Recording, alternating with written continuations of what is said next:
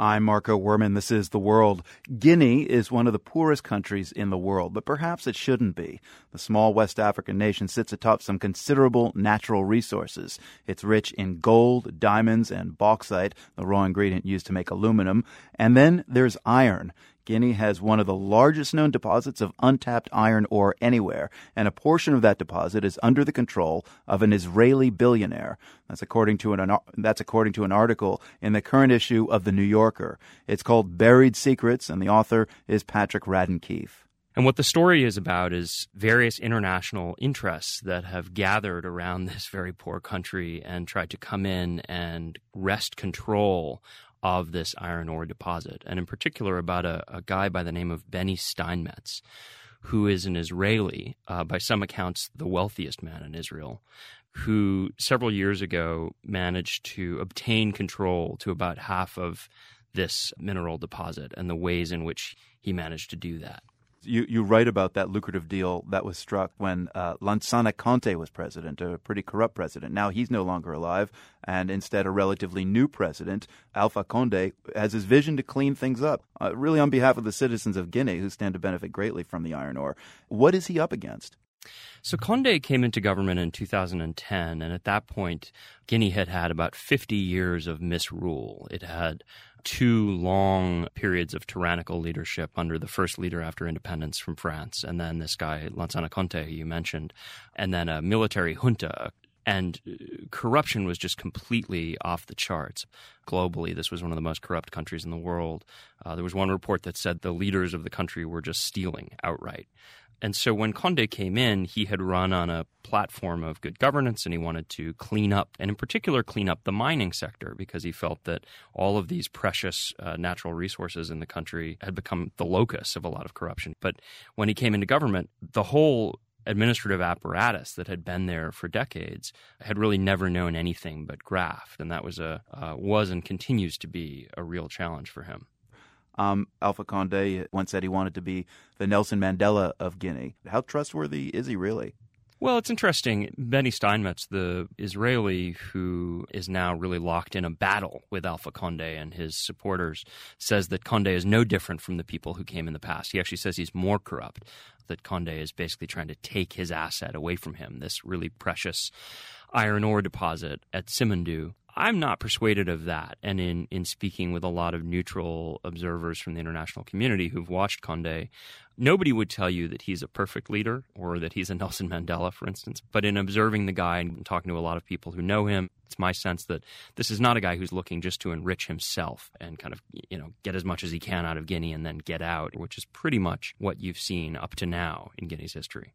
What do the people of Guinea know about this whole saga, and how much do they have at stake in it? If that iron ore could be extracted and cleanly the proceeds could be given back to the country?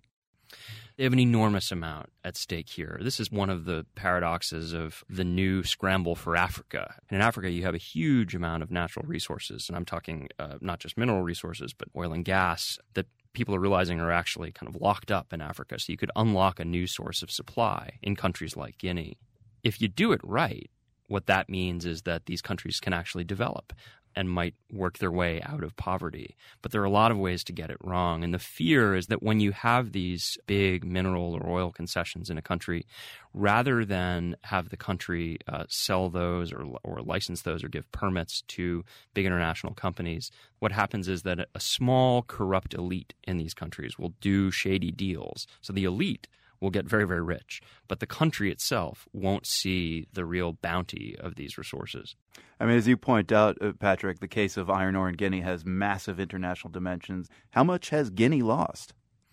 In terms of how lucrative it is, the numbers are all over the place, but one estimate is that Simandou, this mountain range, could generate about $140 billion in revenues over the next 25 years or so. So this would be absolutely transformational for the country. And you're right, there are all of these different interests which are circling, realizing that there is this huge profit to be gotten, the profits for somebody like Steinmetz. When he came in initially, he got an exploration permit for roughly half of the Simandou range. And you don't actually pay a lot for exploration permits, if anything, on the front end. But what you do is you invest money in exploration. So he invested, by his own count, about $160 million. And less than 2 years later, he sold half of his concession to Vale, which is a very big Brazilian mining company, for $2.5 billion. So if you extrapolate by what Vale was willing to pay, this was a $5 billion asset that he had obtained on an investment of $160 million.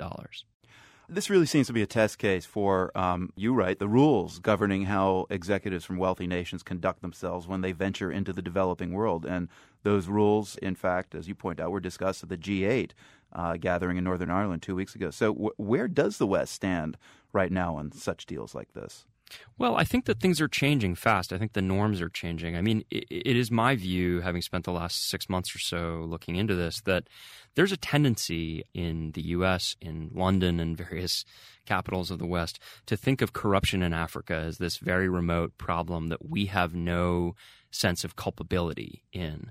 But in fact, the more I dug into it, the more I saw that a lot of the corruption that goes on is facilitated by big players, big multinational companies in many instances, who go in and are able to get certain assets really for a song by paying off bribes. I think that that's beginning to change. I think there's an increasing understanding that in order for Africa to develop effectively and to use all of these resources in order to develop economically, we in places like the United States and Europe need to start policing our own corporate interests in terms of the way in which they behave in Africa. Because if we don't, really what will happen will just be plunder on a grand scale. This could be like an episode of Law and Order, you know, the sides, President Alpha Conde, and then on the other side, Benny Steinmetz and his diamonds and the legacy of corruption in Africa on the other, and the scorned wife of Lansana Conte. Yeah, this was one of the really fascinating twists in this story, is that Lansana Conte, the aging dictator who had ruled Guinea for about a quarter of a century, one of his dying acts was to sign this Simandou deal with Benny Steinmetz. He literally signed the deal and died 2 weeks later. And as Alpha Conde's government started looking into this, they hired a guy who I write about named Stephen Fox, who's a former CIA officer. And Stephen Fox started looking into this, and he was wondering, well, how did Steinmetz get this deal? And according to Fox, what Steinmetz did was he had an emissary become friendly with one of the wives of Lansana Conte. And I say one of the wives because plural marriage is accepted in Guinea, and Conte had 4 wives. His youngest wife was a woman in her 20s. And the allegation of the government of Guinea is basically that Steinmetz developed a relationship with this woman and agreed to bribe her in order to influence her dying husband to sign over the rights to them. Now, I should say, Steinmetz denies having done this, but this is the suggestion that the government of Guinea has made on the basis of their investigation. And it's also a suggestion which is now appearing in court papers filed by the U.S. Department of Justice, which is also looking into this case. Patrick Radden Keefe wrote the article Buried Secrets in the current issue of The New Yorker. It is a nonfiction, although sometimes it's hard to believe that. Patrick, thanks so much. Thanks for having me.